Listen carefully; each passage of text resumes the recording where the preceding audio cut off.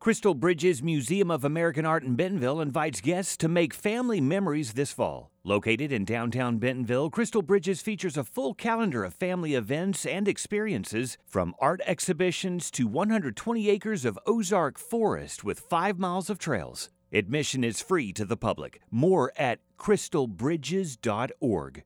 SONA, the Symphony of Northwest Arkansas, continues its main stage season December 9th with 2 performances of its annual Christmas concert at Walton Arts Center. Performing a mix of holiday favorites under the baton of Maestro Paul Haas, musicians will also be joined on stage by the SONA singers and other guests. Tickets at 443-5600 or sonamusic.org. Good Wednesday. This is Ozarks at Large for November 15th, 2023. Ozarks at Large, a production, 91.3 KUAF Fayetteville. KUAF is a listener-supported service of the School of Journalism and Strategic Media at the University of Arkansas. It is America Recycles Day. Later this hour, honoring the life of an Arkansas publishing giant, John H. Johnson, the man who started both Ebony and Jet magazines. Raven Cook has a synopsis of his life and his career in our second half hour. First, there are several types of assistance animals: service, facility, therapy, and emotional support. What's the difference, and why do those differences matter? Ozarks at Large's Victoria Hernandez spoke with animal owners and trainers, along with a government official, about what those differences are. Yeah. She said, big droody dog. Oh, that's not my favorite towel. That was my shirt. Good girl. On the first Tuesday of each month, local therapy animals spend an hour at the Campus Sexual and Relationship Violence Center on the University of Arkansas campus in Fayetteville. Here, dog owners are a part of the NWA chapter of Love on a Leash, a nonprofit organization that provides an avenue for volunteers to engage in pet therapy, bringing their animals to help the community de-stress. Therapy animals are required to tolerate a wide variety of experiences, but only with the need to provide support and comfort to many people. Is that therapy dogs are specifically certified and trained to go out into the public and spread awareness. I always tell kids when we're visiting schools that Panda's job is to spread love and happiness and create smiles. And so really they're in the community to do that. And then service dogs are really task oriented. They're trained to aid a specific person. And so a service dog is a dog that you're going to see in public that has signs that say do not pet, because those are dogs that are working. That's Kayla Mays. She is the handler of Panda, a 5-year-old Newfoundland, and the two are a certified therapy team through Love on a Leash. I had gotten Panda through rescue and wanted a dog that I would be able to take around with me and help promote rescue work and just spread love. I pretty quickly noticed in going to schools that she was just really equipped to do that. She loves kids, she loves getting pets and spreading smiles, and so we decided to get certified as a certified therapy team through Love on a Leash, and the rest is kind of history. So she's a certified therapy dog.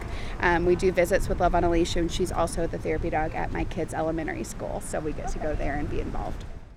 Another organization that brings assistant animals to the community is Canine Companion. Lillian Crawford is a volunteer puppy raiser through the national nonprofit. So my job as a volunteer puppy raiser is just the initial basic training and socialization. And we have the dogs for around 16 to 18 months before they go to professional training, which is where they learn the actual tasks that they'll use when they're a service dog to help their person. Canine Companion specializes in providing service dogs to people with disabilities. So a service dog, how it's defined by the Americans with Disabilities Act, which is a federal law that allows service dogs to go basically anywhere in public with their handlers, and it defines them as a dog that is task trained to help assist with a disability. So they're doing specific tasks that directly relate to the person's disability to help them with that. And the big thing that differentiates them from emotional support animals, therapy animals, facility dogs is that they have public access anywhere. Canine Companion also partners with local organizations like Paws for Justice. But because their dogs assist more than one person, they are classified as facility animals, as opposed to a service animal. Susan Bradshaw is a certified facility dog handler and a program manager for Paws for Justice, and she says the dogs are trained as service animals. But because we don't have a disability, we can't call them service animals, so they're called facility animals, and they work with a handler in public settings like schools, nursing homes, hospitals, courthouses, different places like that. Bradshaw and Fawn Borden, another program manager for Paws for Justice, were both working as victim advocates in Conway's 20th Judicial District in 2014 when she heard about a prosecutor's office using dogs during the testimony of witnesses. And so we started the process of getting Barb, our first dog. We had Barb for 6 years in our office, used her with lots of kids, used her during trials. And we really kept thinking more offices will want to get this kind of a dog because it's made such a huge impact on how we do our cases. From there, the two worked to create the statewide program of Paws for Justice, facilitating interactions between their dogs and their clients. So we're there just to help with best practices of how to use the dog, making sure our dogs are safe. And they play all kinds of games with people. So we do those interactions where they can play the different games or, give high five, shake, things like that. And then that's pretty much where our role ends. And we let the victim advocate do the job of the support, the services, the different things like that, keeping victims up to date on cases and how things are changing. Because the handlers from Paws for Justice are not allowed to sit with the animals while their client is testifying, service animal training was the best way to go for their goals. And sometimes they're on the stand for 2.5, 3 hours, especially if we have used our dogs helping multiple victims in a row. And we ended up right at 4 hours. And in fact, the judge was checking the clock to make sure we hit the bathroom break when we needed to. But just knowing that our dogs could work for up to 4 hours at a time in an environment that, may not be of their choosing, but we know that they're healthy and happy and they're doing what they love to do. It just made it a better choice for us to use facility dogs, knowing that they have such high standards for graduation and that we could trust the behavior we were going to get from them. Compared to other types of assistance animals, facility animals have the capacity to not only step away from their handler, but they are trained to follow specific commands.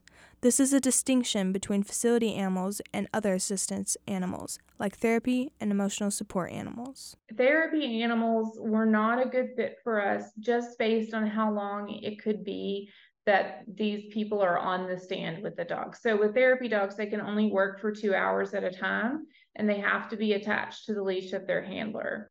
So, emotional support animals, the only thing that they provide is housing access. And it's just your pet that makes you feel better if you have a letter from a doctor saying that your animal makes you feel better. And it allows you to stay in a place that doesn't necessarily allow pets, and because that's your emotional support animal. A law recently passed in Arkansas to enforce the proper verification process of getting an emotional support animal. Act 268 passed in 2023 regarding emotional support animals, which was sponsored by Representative Matt Brown of Conway. He says this legislation helps to codify what qualifies an animal as an emotional support animal. Yeah, so I think really there was two areas that were kind of being seen out there.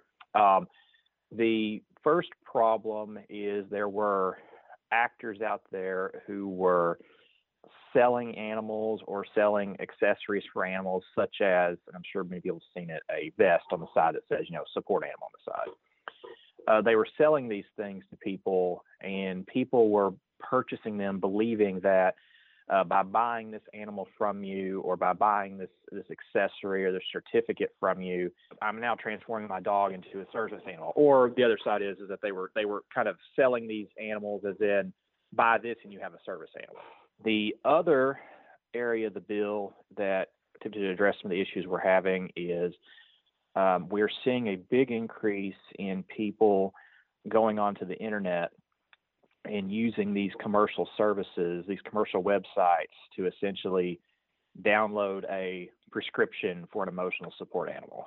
And literally some of these websites have addresses like emotionalsupportanimals.com or emotionalsupportanimalletters.com. And so essentially anyone with a credit card and $100 can log on and get a certificate claiming that they have been prescribed an emotional support animal. And the problems with these websites is they're based out of who knows where, and these are not, legitimate actors giving out these diagnoses or things like that. So the second component of the bill simply just provides that if you are prescribing an emotional support animal for someone, then you need to have an actual license of, from the jurisdiction in which you are seeing this person prescribing the animal. So those are the two components of the bill. There are no penalties for consumers or anything like that, so that if a consumer is duped and they go onto one of these websites and purchase one of these letters, they're not violating the law. They don't get in trouble or anything like that. The law only puts a penalty on companies that are selling animals and kind of fraudulently marking them as service animals, or are selling the vests or certificates or other accessories and then fraudulently marking those as this now transform your animal into an ADA service animal. So those are the only penalties for violation of the law. Emotional support animals may live with their owners even if there is a no pet policy in place. Their primary function is to provide emotional support solely through companionship. They do not have the rights to be brought into public establishments and lack the training to tolerate a wide variety of experiences. People can have an emotional support animal if they need emotional, cognitive, or other similar support for a disability without training. They require a healthcare provider who is licensed, certified, or otherwise authorized by the law in Arkansas to provide documentation according to the Act. Having an assistance animal available in life is more than just another pet. These animals improve the well-being of all they interact with, whether it's providing joy through therapy or assistance through service. Lillian says, whether it's picking up dropped items, helping to open doors, or for hearing dogs, helping to alert them to sounds in their environment. For dogs with veterans who have PTSD, it's helping them getting used to, again, going out in public, being a comforting presence for them, providing deep pressure therapy. Just all of these dogs, the big thing that they do is providing independence, and just creating a bond with a dog is huge and is so helpful. For Ozarks at Large, I'm Victoria Hernandez. Victoria Hernandez is our fall intern at Ozarks at Large. She produces her stories inside the Bruce and Ann Applegate News Studio 2. Any story you hear on Ozarks at Large, you can hear again or share with someone you think should hear them. Just go to ozarksatlarge.com. You'll find a list of all of our stories and interviews from recent shows. You'll also find additional photos and information and links that allow for easy sharing through social media or email. That's all free. It's all at ozarksatlarge.com. There will be a change of plans for the developing dental and veterinary schools associated with Lyon College. A proposed deal for the schools to occupy the Heifer International Facility in Little Rock fell through.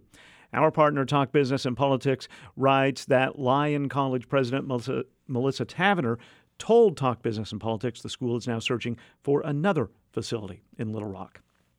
Both the dental and veterinary schools are slated to start classes in the late summer or early fall of 2025. You can read more about this story at talkbusiness.net.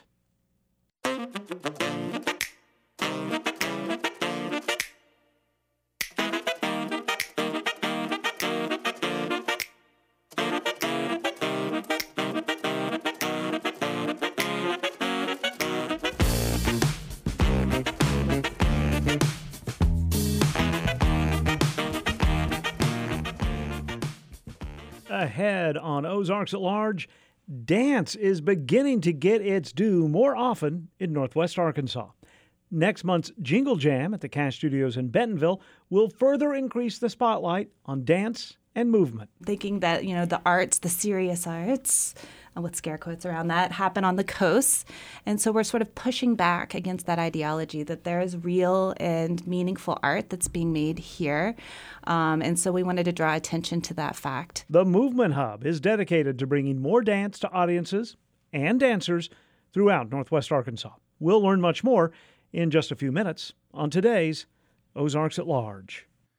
For the Central Arkansas Library System, I'm Mark Criss with an Encyclopedia of Arkansas Minute.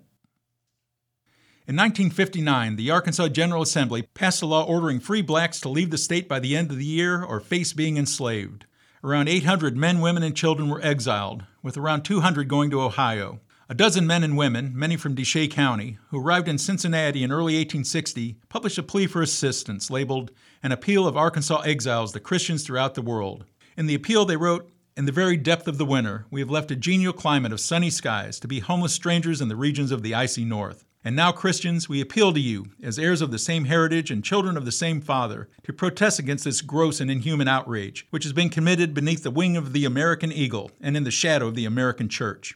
We ask you, by the love, the pity, and the mercy in the religion of Jesus Christ, that you will raise your voices and protest against this sin." To learn more, visit encyclopediaofarkansas.net. The Fayetteville City Council will have a new member after yesterday's special election to fill a vacated seat. Bob Stafford received more than 65% of the votes cast in the four-person race and will be sworn in as a representative of Ward 1. The election took place after former City Council member Sonia Harvey resigned her seat because she was moving out of the ward. 3 people were named Friends of Children by the nonprofit Arkansas Advocates for Children and Families yesterday. The honor was bestowed on Jay Barth, Christy Irwin, and the late Senator Roy C. Bill Llewellyn. The organization gathers data and advocates for programs improving the lives of vulnerable groups in Arkansas. Jay Barth previously served as Chief Education Officer for the city of Little Rock before his current job leading the Clinton Presidential Center. He said when he entered the position, he searched for ways to improve the traditional public school systems in Little Rock. True bridges need to be built between our schools and our city here in Little Rock in varied ways, but especially through the community school model. The materials in your program explain the community school model. Every community school is unique because every neighborhood is different and has different needs. Also honored were Christy Irwin, a leader of adoption advocacy group Project Zero, and the late Arkansas State Senator Bill Llewellyn, who died in May of this year. Siloam Springs resident Matthew Youngkin is among 3 new inductees into the Arkansas Aviation Hall of Fame. The induction ceremony is scheduled for tomorrow night at Ron Robinson Theater in Little Rock. Youngkin is a third-generation aviator and owner of Youngkin Air Shows. Also being inducted into the Aviation Hall of Fame tomorrow night are Pickens Black Jr., the first black aviator licensed in the state, and Bob Blankenship from Lincoln County, who became a respected pilot in air shows across the country. And the Arkansas Razorback women's basketball team is now 3-0 after defeating Little Rock last night in Bud Walton Arena in Fayetteville, 77-36. The Trojans drop to 0-3 on the season. Next up for the Arkansas Razorbacks is a game at Arkansas State in Jonesboro Friday night. Recent research indicates consistent good sleep is important for our health. And people struggling with insomnia often try to compensate for a bad night's rest with quick remedies like an afternoon nap or going to bed early the next night. Ivan Vargas, assistant professor of psychological science at the University of Arkansas, says there are better ways to address insomnia. In the long term, it's not great for insomnia because what it's doing is it's decreasing that sleep pressure when it's time to go to bed. And so the idea behind sleep restriction therapy is to try to maximize the amount of sleep pressure at night when we're trying to go to bed with the goal of trying to make us more efficient sleepers. You can hear more about sleep research from Ivan Vargas in this month's Short Talks from the Hill, a research podcast from the University of Arkansas. You can listen at KUAF.com, arkansasresearch.uark.edu, or wherever you get your podcasts. This is Ozarks at Large. NWA Movement Hub contributes to and promotes dance throughout the region. It was co-founded by Karen Castleman and Michelle Summers. Both have a lifelong passion for dance, choreography, and dance education. The hub supports several artistic endeavors, including the Flyover Contemporary Dance Company. NWA Movement Hub developed after Castleman led a research study about dance in Northwest Arkansas. That study revealed an unquenched passion for the art in Northwest Arkansas and definitive room for growth for both dancers and audience. A subsequent choreography lab called Dance Chance formed. Michelle Summers attended that, and the idea for NWA Movement Hub was born. Early next month, the group's inaugural Jingle Jam at the Cash Studios in Bentonville will celebrate many forms of dance. This week, Karen Castleman and Michelle Summers came to the Anthony and Susan Hoy News Studio to discuss dance in our region. Summers says when she returned to Arkansas a few years ago after living in the Bay Area, she knew there would be a difference in the availability of dance. Oh, yeah. It's a totally different kind of ecosystem going on here, but has so much promise and potential. That's the most exciting part. In some ways, those bigger cities are really saturated. Like, people have thought of a lot of ideas and are doing a lot of interesting things. But here is sort of ripe for the artist to grow and burgeon. There's funding, there's opportunity. There are spaces of people that want to see dance happening. So we're just working to tap into those communities and get support from the top down and from the bottom up with sort of grassroots advocacy as well. Is Jingle Jam part of this advocacy and support? Yes. Jingle Jam is a 3-in-1 dance party that is part fundraiser, part brand launch. I'll let Michelle tell you about that. Yeah, so the idea is that we have some programming that's more along the nonprofit line, like Flyover Dance Collective, which is a contemporary dance company which does a lot of free and low-cost performances for the community and for educational shows. So part of the fundraising is going towards that so we can continue that programming in 2024. We also have the Choreography Lab, which is Dance Chance, which gives choreographers the platform to be able to produce work and have it shown and get feedback.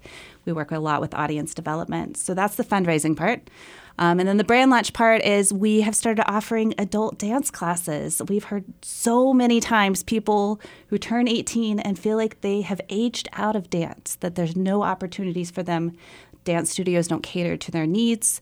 And so we are trying to fix that gap and offer a really welcoming and inclusive environment for adults to come, try out different dance styles, or continue practicing things they learned as kids and feel like they have a safe space to do that. You mentioned people feel like they aged out. Not everyone had the opportunity, perhaps as a young person, to enjoy dance or to participate in or to learn.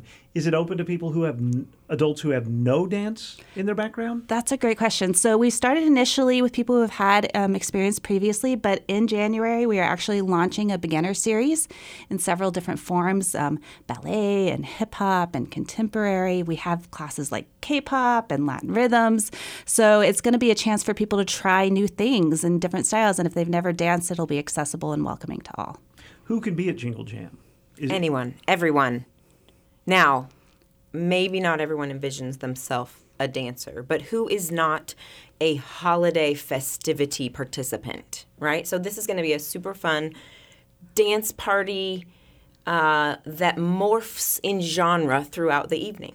So the general admission tickets are $25. That gets you into the 3-hour-long dance party that starts as the vintage swing vibes. We'll have, for each hour, little pop-up performances, mini lessons, but lots of time to just enjoy the music and dance, drinks, hors d'oeuvres. The second hour will morph into a Latin vibe. We call it Salsa Navidad. Come get your Latin dance groove on. And then we'll end the evening with a live DJ house club vibe, dance the rest of the night away. Come for your favorite genre or come for all three. And then a VIP ticket will get you into an early happy hour from 6 to 7 with a complimentary beverage and live jazz music. There is literally something for everyone. You can even come and just be a wallflower. We have games, prizes to take home with you. It'll be festive and fun and the place to be. Cash Studios in Bentonville? Cash Studios in Bentonville on December 8th. Let's go back to the Flyover Company because I love that name. I think it refers to the fact that we're in the middle of the country. Mm-hmm. Yeah, it was sort of tongue-in-cheek in some ways, thinking that, the arts, the serious arts, with scare quotes around that, happen on the coast. And so we're sort of pushing back against that ideology that there is real and meaningful art that's being made here. And so we wanted to draw attention to that fact and bring a high-quality contemporary dance company to the region, because there is not one in this area. And so last season we did a site-specific season that was called Art Off the Walls, which was Dance in the Museum, where we partnered with Crystal Bridges, the Momentary, 21C, to bring contemporary dance into those spaces and in conversation with the visual art that was there. And we had a lot of people comment that the dance combined with the visual art led them to a new understanding of the kinds of art that they were witnessing in that space. So it was really productive, and we actually have a residency coming up at the Momentary starting in January. It's January to April, and we will be the first local dance company in residence there at the Momentary. I remember when the University of Arkansas was putting together its soccer program, and there was a bit of a challenge. It was a little bit different because there hadn't been a lot of soccer on the youth level in Arkansas, beyond 5 or 6 years old yet. So the recruits were mostly having to come from Colorado or Texas. Is that at all similar to dance, or am I just somewhat naive or ignorant to what dance is in the state and this region? Oh, it is similar, and I would say it's even more tragically similar, because plenty of young people grow up with exposure to dance, quite a few, right? There's a dance studio on every third corner or so, right? We're participating in ballet and jazz and tap, and oftentimes in a competitive environment. But because of the limited opportunities for people to continue dancing, these students who decide this is a significant part of my life that I really love and enjoy are very likely to leave the state to continue pursuing dance, whether that's in a university dance program or to continue to pursue dance as a career in a variety of roles. And it's very unlikely that they'll find any reason to come back to the state of Arkansas. Michelle is a perfect example of this, and that's one of the main thrusts behind desiring to build up the post-18-year-old dance ecosystem in Northwest Arkansas, to keep people moving, but also to keep people here who love movement. Or love watching it. Or love watching it. Michelle, what was it about dance that kept you? I grew up in Fort Smith, Arkansas, and I always thought that I wanted to be a dancer. I was a ballet bunhead growing up, and I went to college in Fort Worth at TCU because they had a great dance program. And then from there, I just wanted to perform. So moved to New York, did some modern dance, some more Broadway musical theater projects, then got into the academic side. But for me, it was always this sort of I feel like my most whole person when I'm moving, because I'm thinking and my body's being mobilized. And so really leaning into the thinking body, that we sometimes sit at desks all day long and only use a specific part of our brain in a specific way. And I think the pandemic really drove that home. I remember our first project for Flyover, everybody who participated commented on how we hadn't touched somebody who wasn't a close family member in years, and how satisfying it was to work in a community, and the piece was about creating home and holding space for each other, and how meaningful it was just to hold somebody else's arm or give somebody else a hug. And I think we all really desire that embodiment. And so that's why I think the dance is for everybody, because it's really about connecting with other people and embracing your whole self. When I was a kid, and I might see Fred Astaire in Royal Wedding or Gene Kelly in Singing in the Rain, and I thought it was poetry in motion.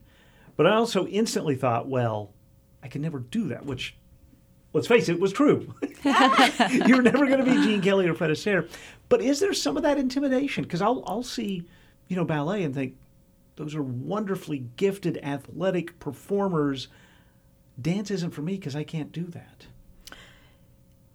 Perhaps not everyone can achieve a professional level of dance that you see when you see a product, like a performance or a movie. But that doesn't mean it isn't an enriching activity for any person, right? Maybe you enjoy a pickup basketball game at the corner with friends after work. Maybe you enjoy tossing a Frisbee back and forth, right? Physical activity is a necessary part of human life. And dance, I think, has often been removed from the list of options because it feels inaccessible. We want to say everybody can move. If you have a body, you can have a dancing body. I think maybe we could talk a little bit more about Dance Chance because this is our third season doing that. We're in the middle of it. We have works in progress that have been happening at the Medium in Springdale, and it's going to culminate next August in a season showcase at the Momentary. And these works in progress are really cool because it invites audiences into the space to see choreographers who have been working on something, but it's not a finished product. And at the end of each piece, the audience gets a chance to respond. So we literally say, what did you find meaningful? What was interesting to you? Do you have any questions for the choreographers about their process? So it's a way that the choreographers get information of like what's landing and what's working, but then the audience also feels empowered, like they have something to say about dance and that they can have access to making meaning out of it. So it sort of has this dual purpose of choreographer development and audience development at the same time. So our next one will be February 17th and April 20th at the Medium, and then save the date for August 2024 for the big final showcase. Michelle Summers and Karen Castleman are the co-founders of NWA Movement Hub. The group's inaugural Jingle Jam is scheduled for December 8th. It will take place at Cash Studios in Bentonville. You can find out much more about the group at nwamovementhub.com, and more about the Jingle Jam event can be found there or through the group's Facebook and Instagram pages. This is Ozarks at Large. Hey, it's A. Martinez. Keeping up with the 24/7 news cycle can be a lot, overwhelming even. That's why at Morning Edition, we like to keep the big picture in mind. There could just be an incredible myriad and diversity of life out there in the universe. And remember to take a break sometimes. If we can laugh at the fact that we took something seriously, that's really therapeutic. Listen weekdays to Morning Edition from NPR News. Morning Edition, tomorrow morning, and every weekday morning from 5 until 9. This is Reflections in Black, and I'm your host, Raven Cook. Reflections in Black is a segment dedicated to considering the legacy of Black Americans in the United States and around the globe. Each episode has been carefully designed to lead you to wonder, encourage you to research, and support you in ways to use new knowledge to make a difference in our world. Our first step starts here and now with the new episode of Reflections in Black.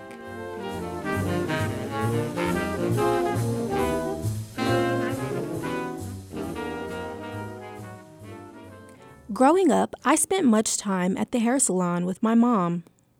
The salons were usually small and filled with Black women under hair dryers.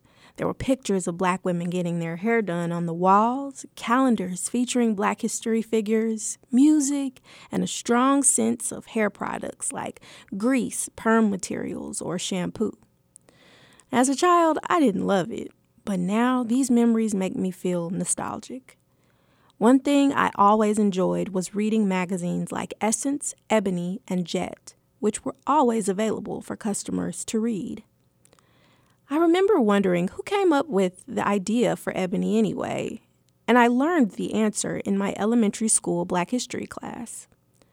John H. Johnson was born in Arkansas City, Arkansas in 1918 and moved to Chicago with his family in 1933. Johnson went on to study at the University of Chicago and Northwestern and gained marketing experience while selling life insurance to Black customers. In 1942, Johnson used his marketing knowledge and passion for journalism to launch the Negro Digest, which was a success. In 1945, he launched Ebony, a general interest magazine, which was followed by Jet in 1951. Ebony and Jet became important chronicles of the Black American experience in the 20th and 21st centuries, and Johnson Publishing Company became a powerful force in the Black American community. It also set a standard in media globally. Johnson was awarded the Medal of Freedom in 1996 and continued to be celebrated until his death in 2005. Today, there are many sources where Black people can share their stories, both in print and digital media. Magazines like Essence continue to target Black women and provide essential journalism to highlight our experiences in America. In a time where media literacy is becoming increasingly important, it is essential to understand the role that race has played in how we see media. Ebony and Jet provided essential frameworks for Black people to narrate their lives in a world where our collective voice has often been silenced. By learning more about Black newspapers and magazines and pioneers of Black photography like Moneta Sleet Jr., Gordon Parks, and others, we can increase our media literacy and gain deeper understanding of the importance of Black Americans in media. I encourage you today to think about what you can do to continue building your knowledge about Black journalism and efforts to increase Black media awareness. Until next time, peace.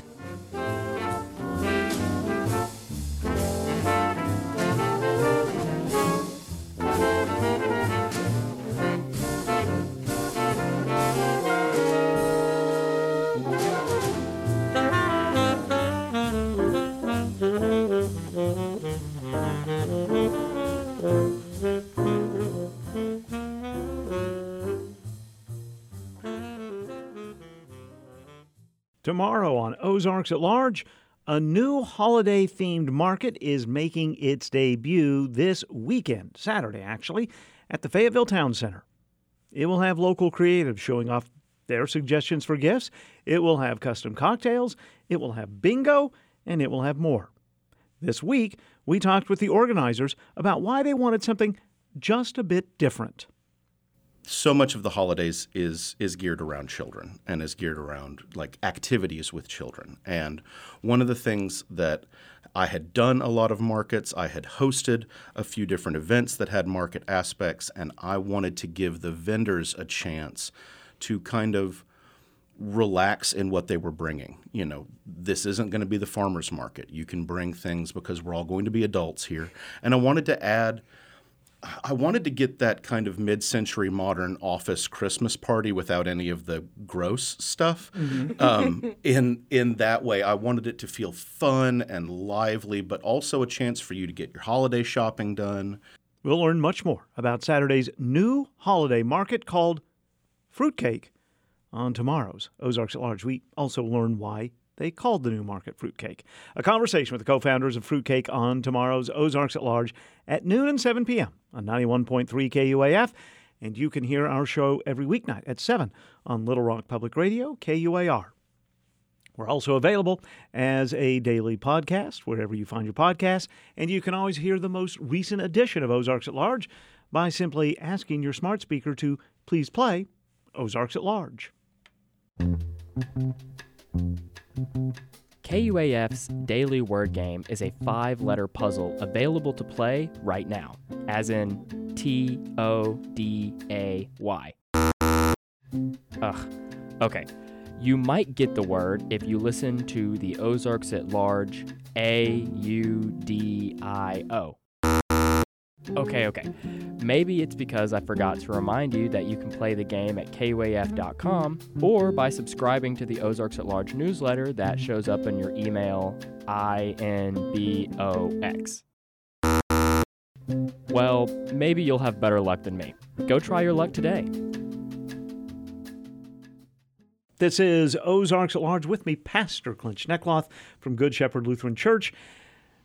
Pastor Schnekloth, it's fall. It is fall, finally. So, since it's autumn, it's time to start a new seasonal series of conversations.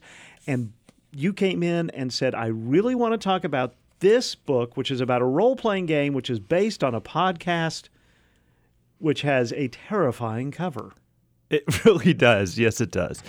What is that, a moose with golden horns? Yes. Unfortunately, people can't see the cover, although what you should do first is just rush to your browser and look up Old Gods of Appalachia role-playing game and look at the cover because it is terrifying.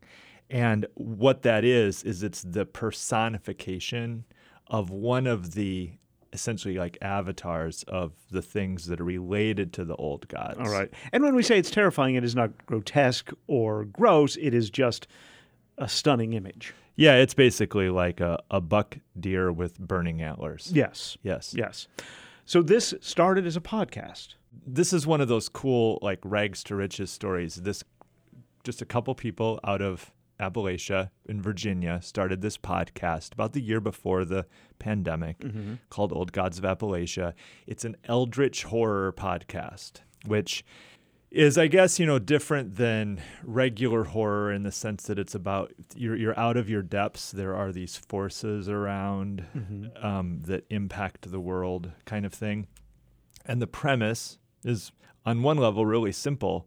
These old gods were buried under the mountains in what's now Appalachia, but in an alternate Appalachia to ours, like an alternate reality or whatever. Okay.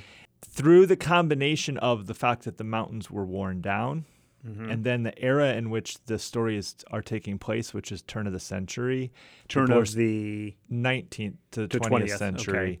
Okay. They're mining. So they're digging into the mountains, which is getting closer to these forces, and they start to impact the world. Gotcha. And the people that live there are classic people from that region. There's a bunch that's just evocative of that culture, but then they're also clued into these powers, but in different ways, either controlled by them if they're truly the evil forces, or have pacts with them if they're the more benevolent forces. All right. Well, this podcast blew up. They started doing it, and every week they were like, we cannot believe how many more people have joined the family. They use this like language of hello family, and so they don't break the fourth wall. They're not a lot. No. Okay. But when they address you in the podcast, you're part of the family. I see.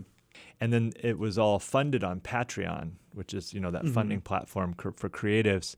And it was just blowing up. And then they got bought out by or sponsored by, it's called Rusty Quill. It's basically a media production company out of the UK. So it got really big over the course of the pandemic. Just more and more people are listening to the show. And so it got this huge following, enough so that Cypher System, which is a game, Monty Cook Games, is a gaming company that makes role-playing games. Okay. Decided to see if they could do an entire RPG based in this world. RPG mean role-playing game. Role-playing game. Right. So they, you can create these Kickstarters where you see whether there's enough interest to fund a project. So they said, if you back this, you'll get a whole, it's a big book, right? It's like 300 or 400 pages, all full color, almost all glossy RPG, pages. Yeah, are like this. And it raised $2.1 million in 3 days. So then they designed it. And I'm actually friends with most of the people that work at Monty Cook Games. There's actually a team of them that lives in Kansas City. So I know a couple of them relatively well. And I know Monty's partner, Shauna, through a variety of like gaming settings and whatever. So she was the lead designer on it. What they'll do is they'll take that world and they'll adapt it with like all the rules you would need to create characters in there, to know what the monsters are that you're going to be encountering. There's a whole section on each one of the states, because each state has a different culture. So West Virginia, Ohio, all the Appalachian states. Exactly, right. And then the networks that are impactful, like the railroad and, the mining companies and all that kind of stuff. What is it? Because there are thousands of role-playing games, and there are tens of thousands of podcasts, and tens of thousands of Kickstarter or Kickstarter-esque campaigns. What is it about all of this that is so inviting? I've been asking myself that same thing ever since I started listening to the podcast, because I'm not really a horror listener or watcher. That's not my main genre. But somebody had recommended it to me, and then I had seen that Cypher Systems had developed this RPG. So I started listening to it, and one part of it has to be the voice of the narrator, Steve Shell. Always He's helps. Like, if you just want to keep going back to his voice. And the other is that they're basically telling ghost stories, like the kind you would tell around a campfire. Like on some levels, I listened to the first whole season and I was like, this is the stuff we told campers when we were counselors back in the 80s before we realized that was a bad idea to scare children like that. Yes. You know? Yes. These are the kinds of stories we told, you know? And so you like want to listen to those kind of stories. Almost everybody does. So what do we find in the book? So the way the game works is if you buy the book, it's especially for the person hosting the game. Mm-hmm. You know, it provides all the resources so that you can kind of know the world. But then there's also stuff in the beginning that helps people to create their characters. And if people have never played an RPG, they might really at least like this notion, so I'll describe it. The way Cypher System works is you create a character by creating a very simple sentence. I am a blank blank who blanks. Okay. And so you pick an adjective, that's the first word, a descriptor. Then you pick another word that is your main like attribute. Mm-hmm. And then you have at the end of it, you have a focus. And the other thing that's in here, beyond the thing that I told you about the descriptions of the regions and how to create the characters, is the Cypher system has this thing called ciphers. It's one of my favorite things in any gaming setting. You'll find things, and they have a magical power to them. But when you find them, unlike having a permanent magical power, if you find one, it's a one-off. You find it might be super high-powered, but you only get to use it once, and then it's spent, and you have to find more. And so it's kind of this fun thing of like momentarily you have this superpower that then vanishes because the thing gets spent. Do you remember the video game Asteroids? Didn't you have a button that you could hit if you were in trouble and you could blast everybody? But you only had like one or two. Right, exactly, yeah. Okay. So you would find ciphers like that would do things like that. I did my first adventure in this setting with a group of people here 2 weeks ago on a Saturday night, and we had so much fun. Did they know, did you have to bring this to them, or did they also know of it? Well, that's the thing that's so wild is people are catching on to the podcast. I guarantee you, if people listen to this podcast now, they're all going to go out and listen to it, and you're going to get notes and be like, thanks for cluing me into Old Gods. But yeah, everybody that came to the game had at least listened to some of the podcasts, so they knew the setting, or they're gamers who back Kickstarter projects and they like had seen this one or backed it. You know, like our basic storyline that we started was that there's a woman who owns a mine in Pennsylvania, a coal mine. A steel mine. A steel mine, okay. And the railroad wants to take over the steel mine, and she doesn't want them to because she's union and they're anti-union. All right, you would suggest listen to the podcast first.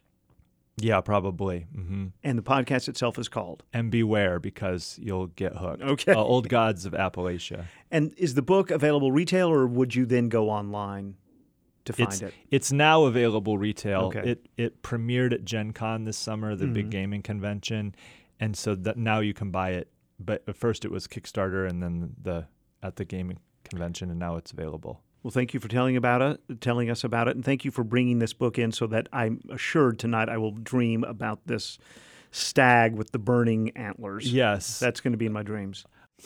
Old Gods of Appalachia, Pastor Clint Schnekloth, thank you so much. No problem.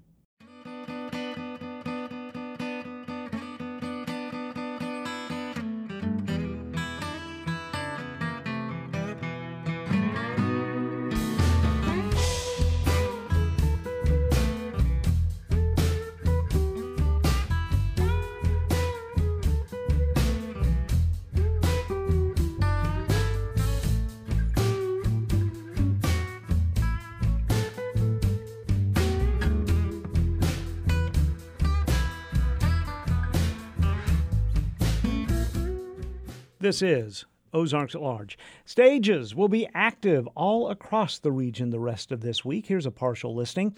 A 2-performance run of the opera Amal and the Night Visitors begins tomorrow night in the Faulkner Performing Arts Center on the University of Arkansas campus.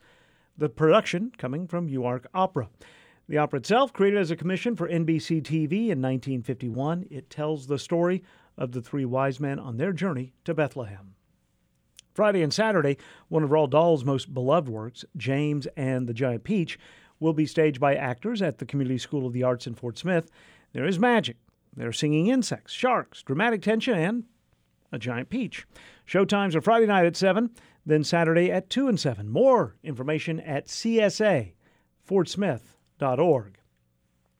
Saturday afternoon, the Writers' Colony at Dairy Hollow in Eureka Springs will host 6 of the 9 poets included in the book Wild Muse, Ozark Nature Poetry. These readings will take place from 2 until 4 Saturday afternoon at the Writers' Colony at 515 Spring Street. There is no charge, and I'm guessing that copies of the book published by Corner Post Press will be available. The Cher Show utilizes 3 different actors to portray the iconic performer, and the Cher Show will be on the Walton Arts Center stage twice Sunday, then again Tuesday night. It's the Arkansas premiere of the program, and there is an optional themed cocktail class you can also sign up for. More information available at waltonartscenter.org.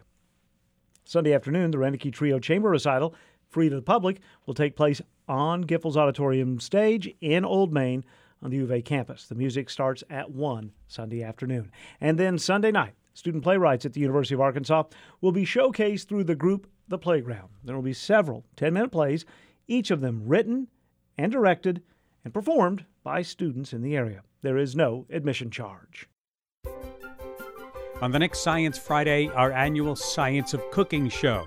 As you prep for your holiday gatherings, Dan Souza from America's Test Kitchen joins us to answer your questions about the chemical secrets of that perfectly brown turkey, fluffy mashed potatoes, and magic of mayonnaise. We answer your chemistry of cooking questions on Science Friday from WNYC Studios. You can hear Science Friday afternoon from 1 until 3. A reminder that Brandon Weston, a writer and folklorist, will present Ozark Healing Traditions, a Hidden Art, tonight beginning at 6:30 at the Shiloh Museum of Ozark History.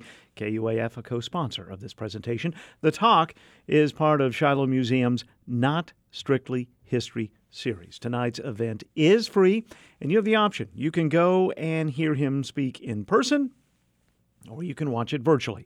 The in-person attendance tonight, however, is limited to the first 100 people. Registration is required. You can take care of all of that at shilohmuseum.org. Ozarks at Large is a production of 91.3 KUAF Fayetteville. Contributors to our program today included Victoria Hernandez, Raven Cook, Mark Christ, and Pastor Clint Schnekloth. Additional work on today's show provided by Matthew Moore. Additional reporting for today's show came to us from the hardworking news staff at Little Rock Public Radio, KUAR. Our theme is titled The First Hurrah. It is written and performed by Daryl Shawn. Daryl's most recent solo CD featuring his guitar playing is called Still Here. You can find out more about that record and more about Daryl wherever you find out more about records and musicians online. We're back with you tomorrow. We'll have a new edition of Sound Perimeter from Leah Uribe. Also, a business update from the folks at Talk Business and Politics with the Northwest Arkansas Business Journal Report. You can follow us online at ozarksatlarge.com. You can also find out more about us at KUAF.com. From the Carver Center for Public Radio, I'm Kyle Kellums. Thanks for being with us. Have a great rest of your Wednesday. Fayetteville Public Television offers classes in video production, plus access to equipment and broadcast channels to share your videos with a viewing audience. Serving all residents of Washington and Benton County, Fayetteville Public Television can help people turn video ideas into reality. FAYpublic.tv for more information.